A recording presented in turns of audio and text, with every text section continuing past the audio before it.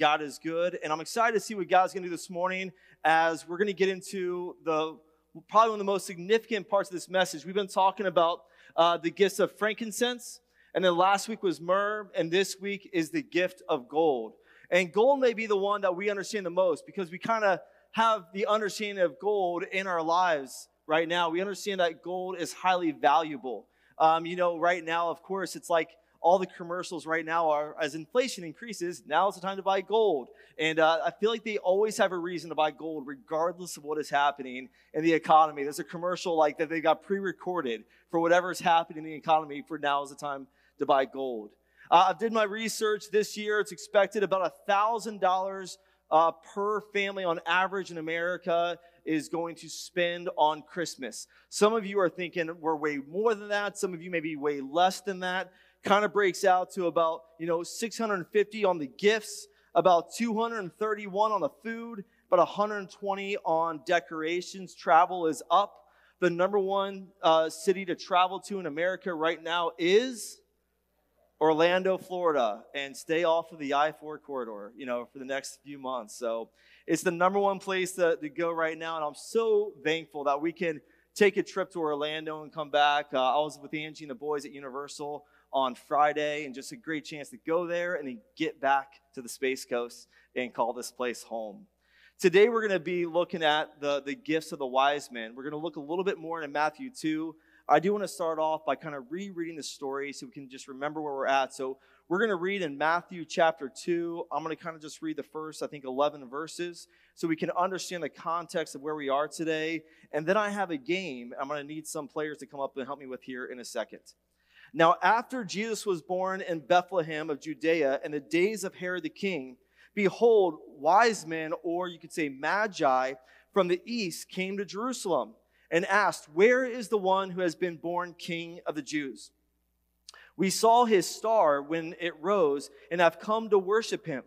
When King Herod heard this, he was disturbed. We'll come back to that later. Know that word disturbed could be maybe a little stronger. If you can think of a stronger word for disturbed, he was greatly infuriated by the fact that he had the title King of the Jews.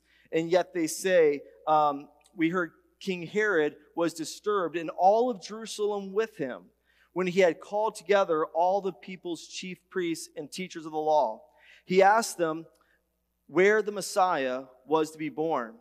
"In Bethlehem in Judea," they replied, "for this is what the prophet has written," and he's going to quote here from Micah. "But you, Bethlehem, in the land of Judah, are by no means least among the rulers of Judah, for out of you will come a ruler who will shepherd my people Israel." Then Herod called the Magi, the wise men, secretly and found out from them the exact time the star had appeared. He sent them to Bethlehem and said, "Go and search carefully for this child. As soon as you find him, report to me, so that I too may go and worship him." After they had heard the king, they went on their way, and the star they had seen when it rose went ahead of them until it stopped over the place where the child was. When they saw the star, they were overjoyed. On coming to the house, they saw the child, or the toddler, with his mother Mary.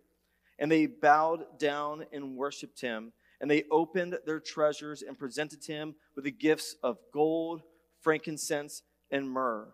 Now, lots of people, they tend to get their theology of Christmas from two primary sources, I believe.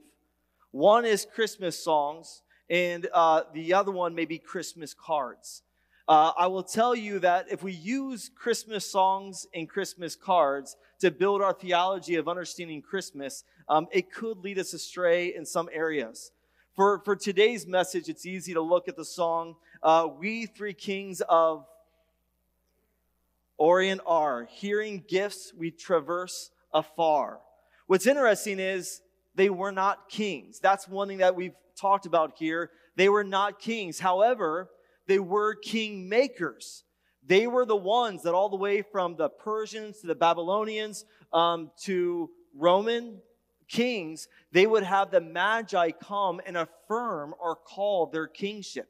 So in that case, Herod was greatly disturbed when they came and declared that another was being born as the rightful king, a person that came from Israel, which he did not. They were also not from the Orient. When you think of the Orient, you think of like the more the Far East. You think of maybe more towards the Silk Road trade going into India or China or the Far East. In fact, they were most likely from the area today of Iran. So these wise men, however, they come. And we don't know how many there were. We know that there was 3 gifts, but we don't know how many for sure there were of them. They were spiritual advisors. They were kingmakers. And they come from this land of Persia. When the wise men appear in the Old Testament in the book of Daniel, Daniel's the one who kind of saves them because he's able to translate 700 years before the birth of Christ, prophecies that were being spoken. And he shares them with their king. And Daniel saved their lives in Daniel chapter 2. We would see in verse 2 that he would be appointed over the Magi, this same group of people that 700 years later would come to find the person that Daniel prophesied about in their times. What's interesting is we know that many of the Jews actually stayed in the area of Babylon. So not just did they have the prophecies of Daniel, but these wise men, these magi, they would have had the other Jewish scriptures that were present at the time, such as Numbers 24. They would have known the verse that says, I see him, but not now. I behold him, but not near. A star will come out of Jacob. A scepter will rise out of Israel. He will crush the foreheads of Moab and the skulls of the people of Sheph. Now, they would understand that a ruler, a king, was going to come out of the land of Israel. They also would have had access to Isaiah that we have titled chapter 9, verse 2. The people walking in darkness have seen a great light. On those living in the land of deep darkness, a light has dawned. They had all these little scriptures that they had read and studied, and even perhaps more that Daniel had shared with them. They did not come on Christmas night because Jesus was a toddler and they walked into a home. One thing else, if we think about the songs, I would just guess that a birth that was done with a young woman and her husband in a most likely cave surrounded by animals, there was no such thing as a silent night. There was no epidural in that cave that night. I'm guessing that Jesus screamed. I'm guessing that Mary screamed. I'm guessing Joseph's hand, he screamed. At some point, it was not by any means a silent night. It was 3 gifts. We are studying the fact that they were these 3 things. The gifts were not only valuable, but the gifts were incredibly practical, and yet they were also deeply spiritual. That's why it's been so important to kind of unlock some of these secrets of the gifts. Today we're going to talk about gold, frankincense, and myrrh. You can find it on our app. You can find it through our social media and see the deepness, the richness of the message that these gold, frankincense, and myrrh, the gifts of the Magi, can bring to us. I will tell you that out of all the sermons that we've preached, this for me has been, over my past 5, 6, 7, 8 years of preaching, one of the top 5 of just unlocking truths that I didn't know before as we've dug into this message series. Another thing is, if you're taking notes either through the app or there's some places in your bulletin, the gifts from our Magi represented who Jesus was. That Jesus was, that frankincense said, our high priest. That before Jesus Christ came, before he lived a perfect life, before he died on the cross for our sins, before that, for us to communicate to God, it was necessary for us to go through a huge amount of ritual to be cleansed, to be clean, and then to be able to make sacrifices through a priest in the temple. We studied that first week that Jesus Christ became that for us. That now we don't have to go and pray through somebody else. We don't have to go through special rituals of cleansing to come into this room, although I hope many of us have showered before coming. We don't have to go through spiritual cleansing to be in this place together because Jesus Christ is on the right hand of the God. And what's so significant we learned is that he sat down on the right hand of the Father. The original mic drop when he came in and said, I came here for a purpose. It's completed. It's done. Week 2, we looked at the fact that Jesus Christ, through the myrrh, represents our suffering servant. And how significant the myrrh was that we've got over here. That the myrrh, this resin that had been around really since the beginning of mankind, came from a bush that was full of thorns. And that the word myrrh comes from the word mor, which is also how we get Mount Moriah, the place where Abraham was asked to sacrifice his son Isaac until a lamb was provided caught in the thorns. We saw that at Jesus' birth, myrrh was present. At Jesus' death, myrrh was present. We know for sure that myrrh was mixed with vinegar and offered to Christ on the cross. But he denied it to fully embrace the pain and suffering as our suffering servant and as the Lamb of God. We can even make the argument that the crown of thorns that was placed on Jesus' head at a location close to the Mount Moriah may have very well have been from the myrrh bush of the thorns that were placed on our Savior's head. And then we know that myrrh was present at the burial of Christ, although when they showed up, there was no body to place the myrrh on. For our resurrected King had already been brought up to be with his Father where he could sit as the high priest. Today is the one that, as I said, we probably understand the most. And that is today we look at the fact that the gift of gold was highly valuable, was highly practical, and also is highly spiritual. Really, since the beginning of time, gold has represented royalty. Gold has represented that there is something about you that's special. If you ever went to go visit the king and you brought a gift, you better make sure that gold is present somewhere in that gift to be accepted by the king. And so we're going to study today and break this out a little bit about the king. But we've always seen that there's a significance of kings. All right, had to have a little competition this morning. All right. Hey, let's pray and get back into the word. Heavenly Father, Lord, we're just so thankful that, God, you are a God that's come, and I believe that you are a God who's given us joy. When we started this church, we came with the principle that the most exciting news in the history of mankind was the birth, death, and resurrection of Jesus Christ. So, God, I'm so thankful that in the middle of this church, Lord, that we can smile, we can laugh, we can have fun, and we can declare that Jesus is King.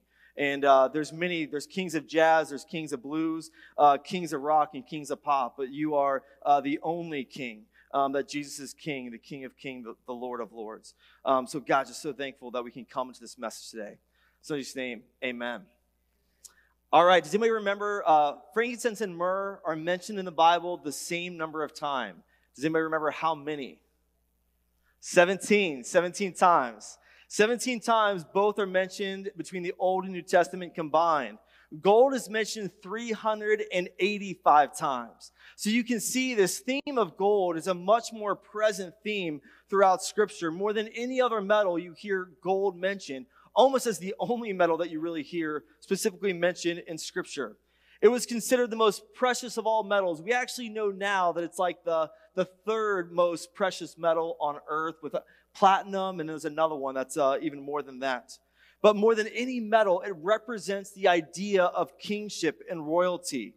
It's not surprising that it's included in the gifts that come from these Eastern Gentile king makers, coming and presenting to Jesus the gift that was worthy for a king.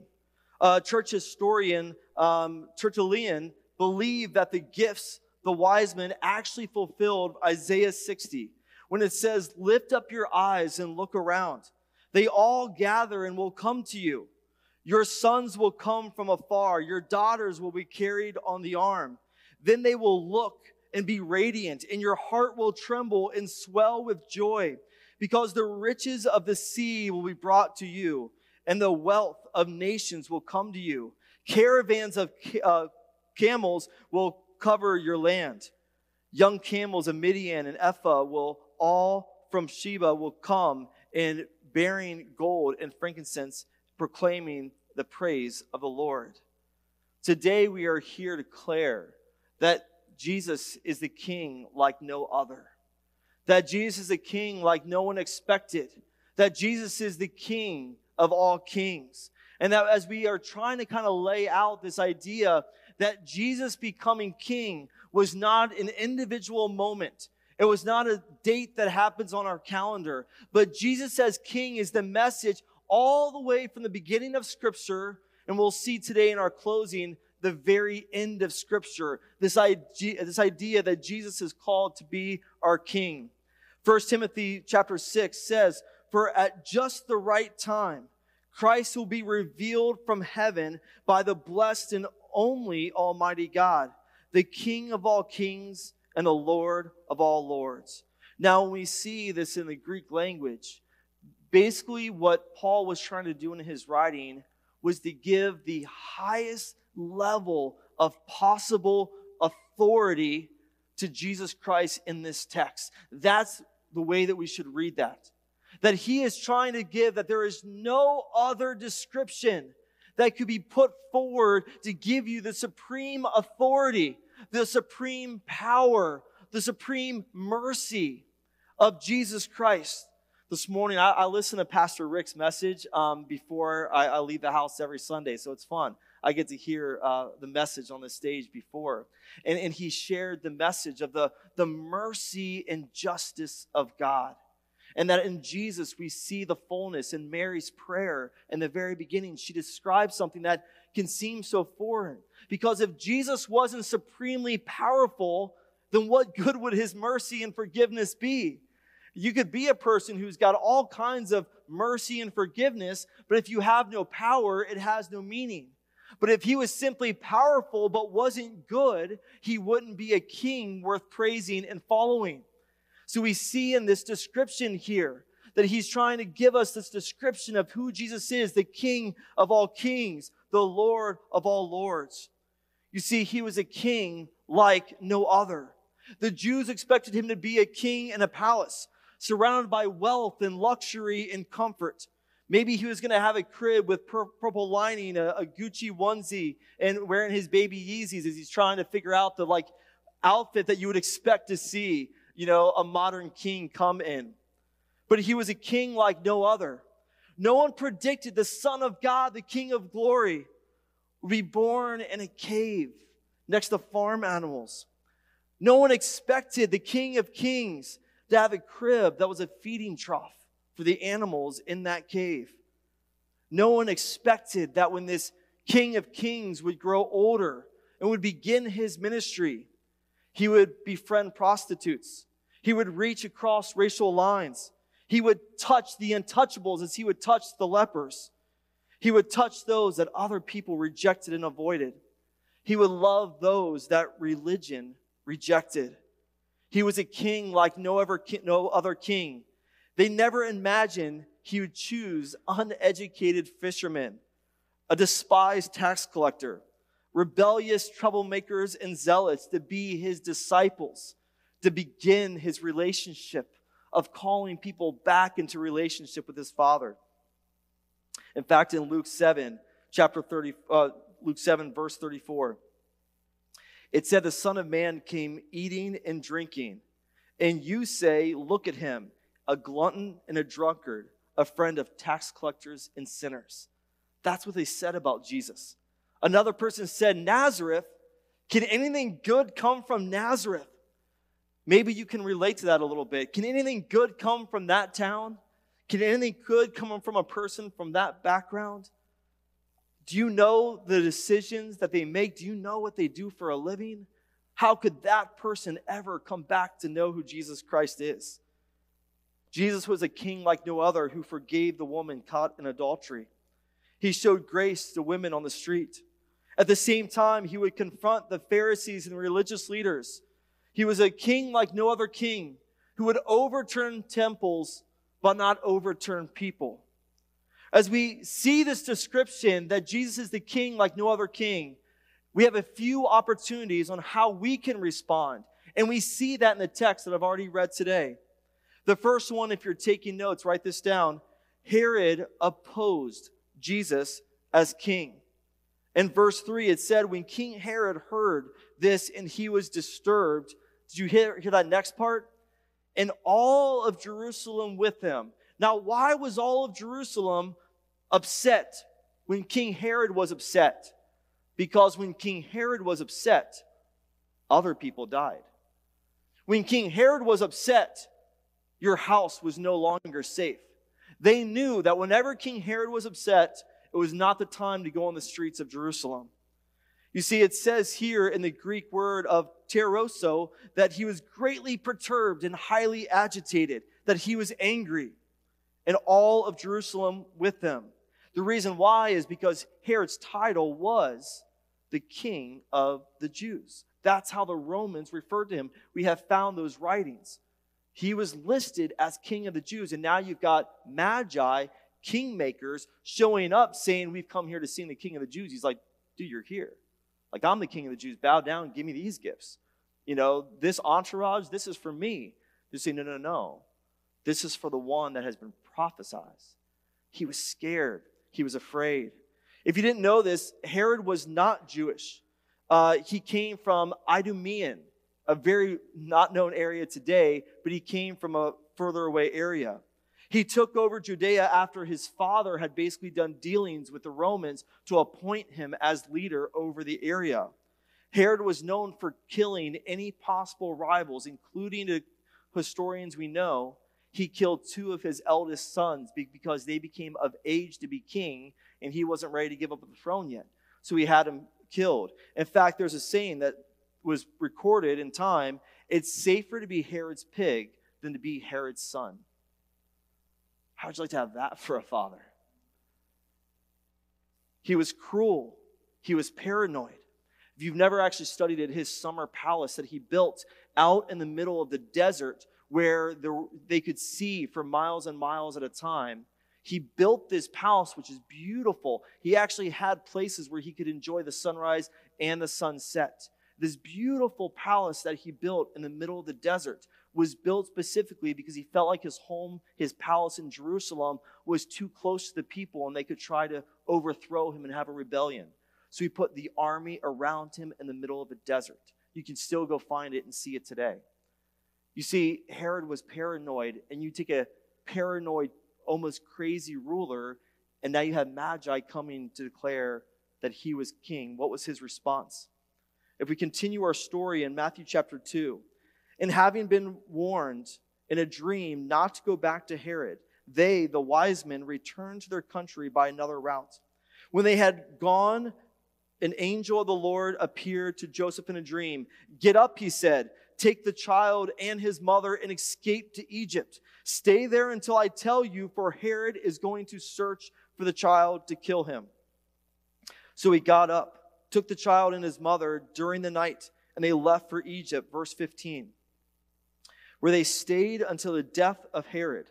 And so was fulfilled what the Lord had said through the prophet, "Out of Egypt I called my son." When Herod realized that he had been outwitted by the Magi, he was furious. He gave orders to kill all the boys in Bethlehem and in its vicinity who were 2 years older and under, in accordance with the time he had learned from the Magi. Then what was said through the prophet Jeremiah was fulfilled. A voice is heard in Ramah, weeping in great mourning, Rachel weeping for her children, just representing the mothers of Israel, refusing to be comforted because they are no more. Herod was a king who opposed any other king. So the question that I ask, are you opposing Jesus in your life today? How do we do that today? It's easy to say, well, I don't need religion. I'm doing fine on my own. I want to be in control of myself. Nobody's going to tell me what to do. Don't need an outdated book telling me how to live my life. You know, it's too good to be true, I hear from people. You mean to tell me that all I have to do is just say a prayer and give my life to Christ and all my wrongs will be forgiven? It seems too good to be true. The next question I have is, the Jewish priests, they dismissed Jesus as king. Are you dismissing Jesus as king? Now, what's different about this second category is they knew all the texts. They had read all the verses that we've read today. They've read those texts. They've heard those texts. They knew Micah 5, verse 2. "But you, Bethlehem, though you are small among the clans of Judah, out of you will come for me one who will be ruler over Israel, whose origins are from old, from ancient times." They knew the text. In fact, if you pay attention to those first verses that we read, Herod goes to not the wise men, he's actually asking the local priest. And they're the ones that are quoting all these scriptures about the king being born in Bethlehem, and they're affirming this to be true. They knew the truth. They had read the Word of God. They went to church. They experienced the presence of God. But then all of a sudden, they have the opportunity, and Jesus wasn't who they expected him to be. You know, we have those same opportunities. We have the opportunity right now, today, to read the Word of God in a way that's never been available in the history of mankind. In your pocket is the Bible in like every translation you can imagine, in every language you can imagine. I love the YouVersion Bible app, a Bible study on anything you can imagine, a way to share Scripture with other people. We have access to the Word of God in a way that has never existed in the history of mankind. But yet I myself can find myself being like, oh man, I don't think I spent time in the Word outside of sermon prep for 2 days. And we've got access. We know the truth. We know that it's there. We have the opportunity to experience church in the safest environment probably in the history of mankind. Not just from our government and outside, but it's air conditioned and we've got free coffee. We've got, by the way, if you don't know, our coffee comes from Missionaries with Hope Coffee. It says every cup of coffee brings a little bit of hope. We had missionaries that were begging Americans for money to, take care of people in Guatemala. We buy coffee from missionaries who employ people in Guatemala to have the fairest trade. It comes from the missionaries to Houston, Texas, where it's roasted, to Rock Harbor Church, where we drink it. So it's good coffee. We have access to share the mission and the love of Jesus Christ every single day with our friends and neighbors. But many times we choose not to. If you had a friend who was sick and they had something that was going to take their life and you had the cure for it, would you be quiet? Or would you run over their house and bang on the doors and do everything you had to get their attention and say, I know how to take care of the sickness that is killing you? And I truly believe that is the gift that we have to offer this Christmas. We can invite people when it comes to Christmas Eve. I was going to wait and do this on Christmas Eve, but I'm going to tell you right now. If you haven't noticed, our logo that we have here all month long has been called The Gift. But we've been talking about gold, frankincense, and myrrh, which is 3 gifts. But this whole series hasn't really been talking about gold, frankincense, and myrrh. We've been talking about one gift this entire month. And on Christmas Eve, we're going to focus on that one and only gift that we all need that Christmas, and that is the gift of Jesus Christ. I know for some of you, you're like, oh yeah, of course he's going to say the gift of Jesus Christ. That's his job. No, I had a job and I quit it so that I could give my life in the ministry to share that gift with everybody else. And I believe that's the opportunity. I'm just going to tell you, this Christmas Eve is probably the easiest yes you will get all year long to inviting people to church. They might actually say yes. And it's not, they might actually say, thank you for inviting me because we wanted to go somewhere. We didn't know where to go. In fact, the reason why we're at 3 o'clock is because my grandma gets upset with me if I get to Christmas Eve too late. And she don't care because I'm a pastor. So it's 3 o'clock. So we can have church. We can sing Christmas carols. We can see kids have fun. We can light candles and hear a message, invite our neighbors, and still make it to grandma's house in time to have meals. That's why it's a 3 o'clock service. We're not so sure what candle lights are going to look like at 3:45 in the afternoon, but we'll figure that one out when we get there. You see, we have the opportunity to not oppose or reject, but embrace Jesus Christ this year. In John 12, it says, the crowd from Jerusalem went out to meet Jesus with palm branches, referring to Palm Sunday. They said, Hosanna, blessed is he who comes in the name of the Lord. Blessed is he, the King of Israel. The third and final response for today, if you're taking notes, is the wise men bowed down to Jesus as king. If you actually dig into the words on bow down, it was the highest level of respect. So this idea of bowing down, there was different words that you could have used. There's the bowing down that's almost just like, doing this. And then there's the bowing down that's more like the curtsy where you're bowing low. This word, actually, you could translate that they went prostrate before the Lord. That they actually would have laid down, possibly with their chin on the ground and their palms up as they bowed down. The highest level that you could bow down before the king. The only time that I've really done that in my life was back in the late 90s when there was a rally of Christian men in front of the U.S. Capitol. And my father and I, and maybe some other people that were here, they had a moment where they asked all of us to bow down before Jesus Christ, our King. That is the one that we wanted to lead our country, and it was an amazing moment. That's the bowing down that was done here. The bowing down where they put their chin on the ground and their palms facing up, completely putting all the authority, physically putting themselves at a place where they were vulnerable before the king. And don't forget how ridiculous this is. He was less than 2 years old, probably running around, probably smacking some stuff. Let's be real, Jesus probably was like any other kid. I'm not saying that he was like sinning, but at the same time, he probably wasn't just sitting there with a halo over his head, singing Christmas carols or whatever. He was a kid. They bowed down before him because he was a king like no other. I pray that we do the same this Christmas. I pray that we bring and we bow down before our Heavenly Father. We bow down before our King of Kings with our gifts, our talents, and our entire lives. And the reason why is because he is a king like no other king. What is your response going to be? Are we going to continue to oppose him? Are we going to dismiss him? Are we going to bow down before him? Because they never imagined that when Jesus Christ became an adult and he came into Jerusalem on that Passover weekend, even the other disciples that were with him, they didn't understand what was about to happen. They expected Jesus to get a big white horse, to grab a sword, call the people together, and the king would come into Jerusalem and declare, I am the King of Kings. He would go into the temple, declare his kingship over the land.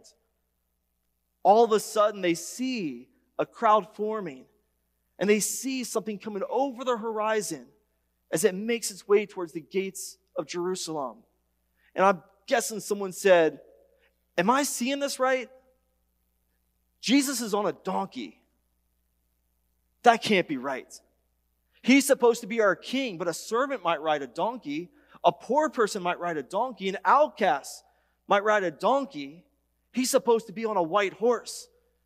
And our King of Kings is on a donkey because he was a king like no other.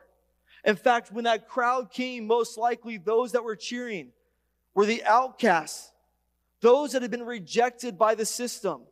No one expected their king to come in and stand trial for crimes he didn't commit. No one expected an innocent king to be arrested by the Romans and beaten and whipped, bruised, stripped naked, shamed, and hung on a cross. No one expected that the way that Jesus would be recognized as the King of Kings was going to be a sign that was placed above his head as he hung on a cross with nails between his wrists and feet that said, "This is Jesus of Nazareth, King of the Jews." No one expected that to be the title, or at least the way that it was going to be presented. No one expected the King of all kings to hang on the cross and say, "Father, forgive them, for they know not what they do." No one would have expected a King of Kings to stand next to a thief on the cross and say, "Your sins are forgiven," as on the cross he recognized the kingship of Jesus Christ.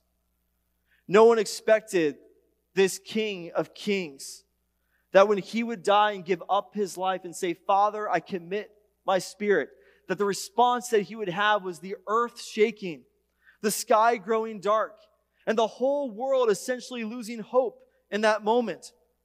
No one expected a King of Kings, royalty, to be buried in a borrowed tomb.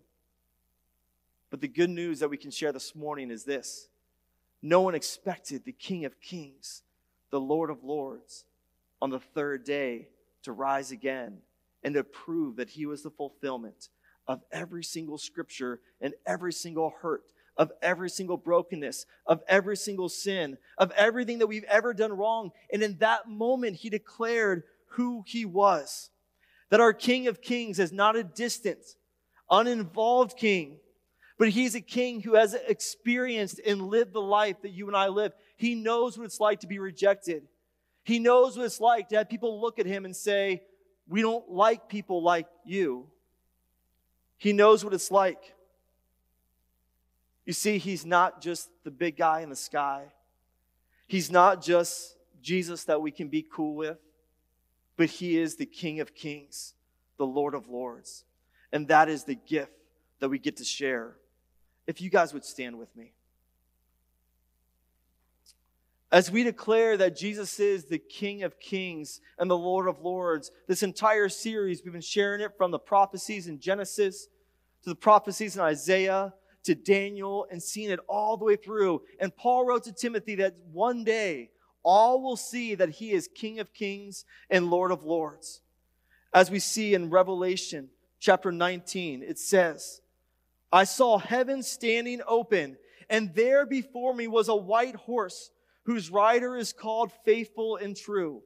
With justice he judges and wages war. His eyes are like blazing fire, and on his beard are many crowns. He has a name written on him that no one knows but he himself. He is dressed in a robe, dipped in blood, and his name and the word of God. The armies of heaven were following him, riding on white horses, and dressed in fine linen, white and clean. Coming out of his mouth is a sharp sword, which we know in Scripture represents the word of God itself, with which he can strike down the nations. He will rule them with an iron scepter. He treads the winepress of the fury and of the wrath of God Almighty. And it says this on his robe. It is written, King of Kings and Lord of Lords. You see, the question that I ask you is not rhetorical. The question I ask you is timely. And the question that I ask you, every single person on earth someday will have to answer. Who is Jesus Christ to you? Someday when we stand before the King and he's got his medal or whatever he has to offer us, are you going to stand before him and say, I rejected you. I didn't believe in you. I dismissed you even though I knew who you were. Are you going to bow down before him and say, God, my entire life I've given to you. I've put myself as your loyal subject. And I've given my life to you. Because he is the King like no other king. He is the King of glory. He is the King of righteousness. It says in Scripture, he is the King of ages, the King of all kings. That Jesus is the King that heals the sick. He opens the eyes of the blind. He heals those deaf ears. He gives strength to the weak. He is the King that delivered the captives. He is the King that restores the broken. He is the King that gives you shelter in times of trouble. He is the light of the world. Know this today. Jesus is your light when the world looks so dark. He is the Prince of Peace, the Lamb of God. He is the Alpha and the Omega, the resurrection and the life. Our King of Kings brings us goodness indescribable, power incomprehensible, grace irresistible. At his name of Jesus, darkness trembles. In his presence, demons flee. Though the devil hated him, he could not stop him. Death couldn't defeat him, and the grave couldn't hold him. He is Jesus Christ. He is the King of Kings. You see, all of us that are up here doing worship, Leslie, who's worked so hard just to make this morning work, those that are serving our kids, we do this because we want you to know Jesus as we know Jesus. Because once you know him, once you've had that relationship with him, you have no other response than to put him as the King of your life. Once you've realized that all these verses that you've heard are all part of this amazing, beautiful picture that God's been drawing. And yeah, there's some darkness. There's some hurt in that picture. There's some blood on that picture. But he's come so that someday we can stand with him for all of eternity. In this song, I pray that you can declare this truth. Describe that he is the King of Kings. That this Christmas, we respond to the gift in a way that we never have before. Hallelujah.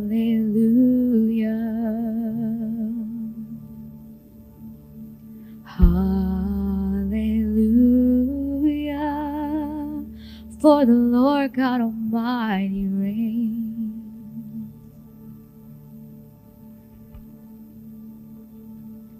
Hallelujah.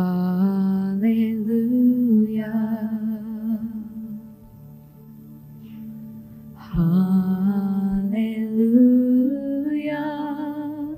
For the Lord God Almighty reigns.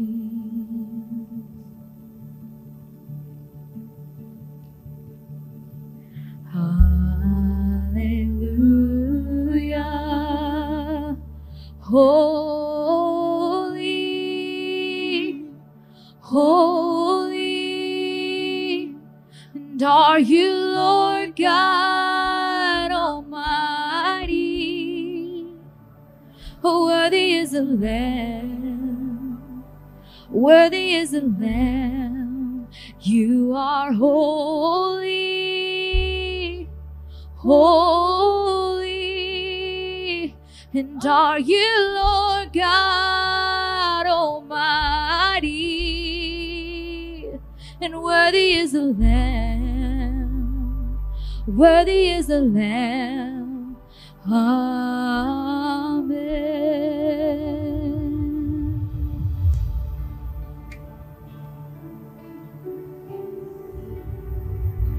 And in the darkness we were waiting, without hope, without light, until from heaven you came running.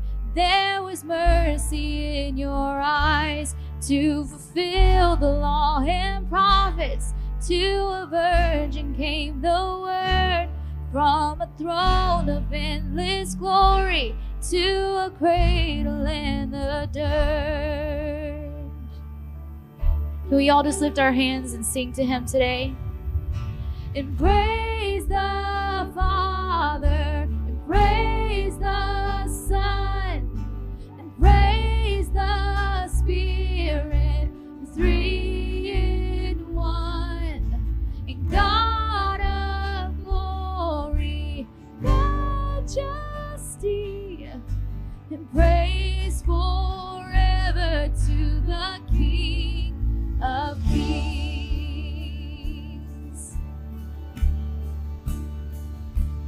To reveal the kingdom coming and to reconcile the lost, to redeem the whole creation.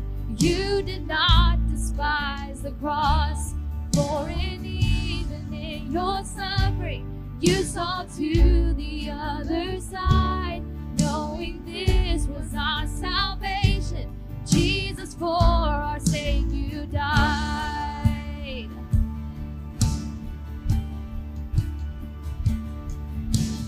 Praise the Father, and praise the Son, and praise the Spirit, three in one. God of glory, majesty, and praise forever to the King of Kings. Whoa, in the morning you rose, all of heaven held its breath, till the stone was moved for good, for the Lamb had conquered death. And the dead rose from their tombs, and the angels stood in awe before the souls of all who come to the Father are restored. And the church of Christ was born, and then the Spirit lit the flame. Now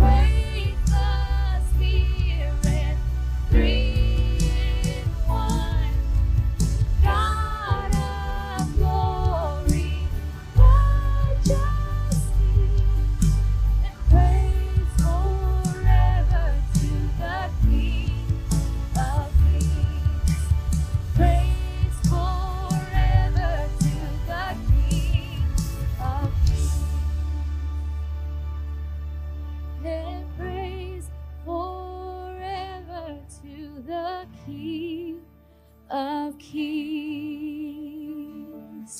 Hey, we've felt all week that God wants to give out some gifts early this year. And so right now is the opportunity for you to receive the most precious Christmas gift that we can ever give. And right now, you've got the opportunity to receive this, to answer that question right now, once and for all. I also know for some people, I feel like today may be Born Again Sunday, where some of us feel like you've walked away from God. You've had that moment with God, and it's been lost. And today you want to declare that He is going to be the King of Kings, the Lord over Lord of your life from this day forward. So if that's you, if you want to cry out to Jesus Christ and make Him King, let's bow our heads and close our eyes and say this prayer with me. Heavenly Father, I admit to you that I have sinned against you. But I believe that you died on the cross for my sins. And I commit my life to you because you've already given me yours. We pray this in Jesus' name. Amen. With eyes bowed and heads bowed and eyes closed. If you've said that prayer today, you've declared that Jesus Christ is your King of Kings. And today is the first time that you've said that, or maybe you haven't said it in a long time. Would you raise your hand just so I can recognize what God's doing in your life and talk to you? God, we praise you. For those of you that are at home or watching this, we know that the Holy Spirit is powerful enough to work in any space at any time. And so we believe this message is true for you. God, thank you for the work that you're doing here today. God, thank you that this is what Christmas is all about. That Jesus Christ, that you were born of a virgin birth. God, you came and you lived a perfect life. You died for us so that we can live for you. Pray this in your name. Amen. All right, Merry Christmas. If we don't see you again, have a wonderful Christmas. If not, we'll see you on Christmas Eve. God bless.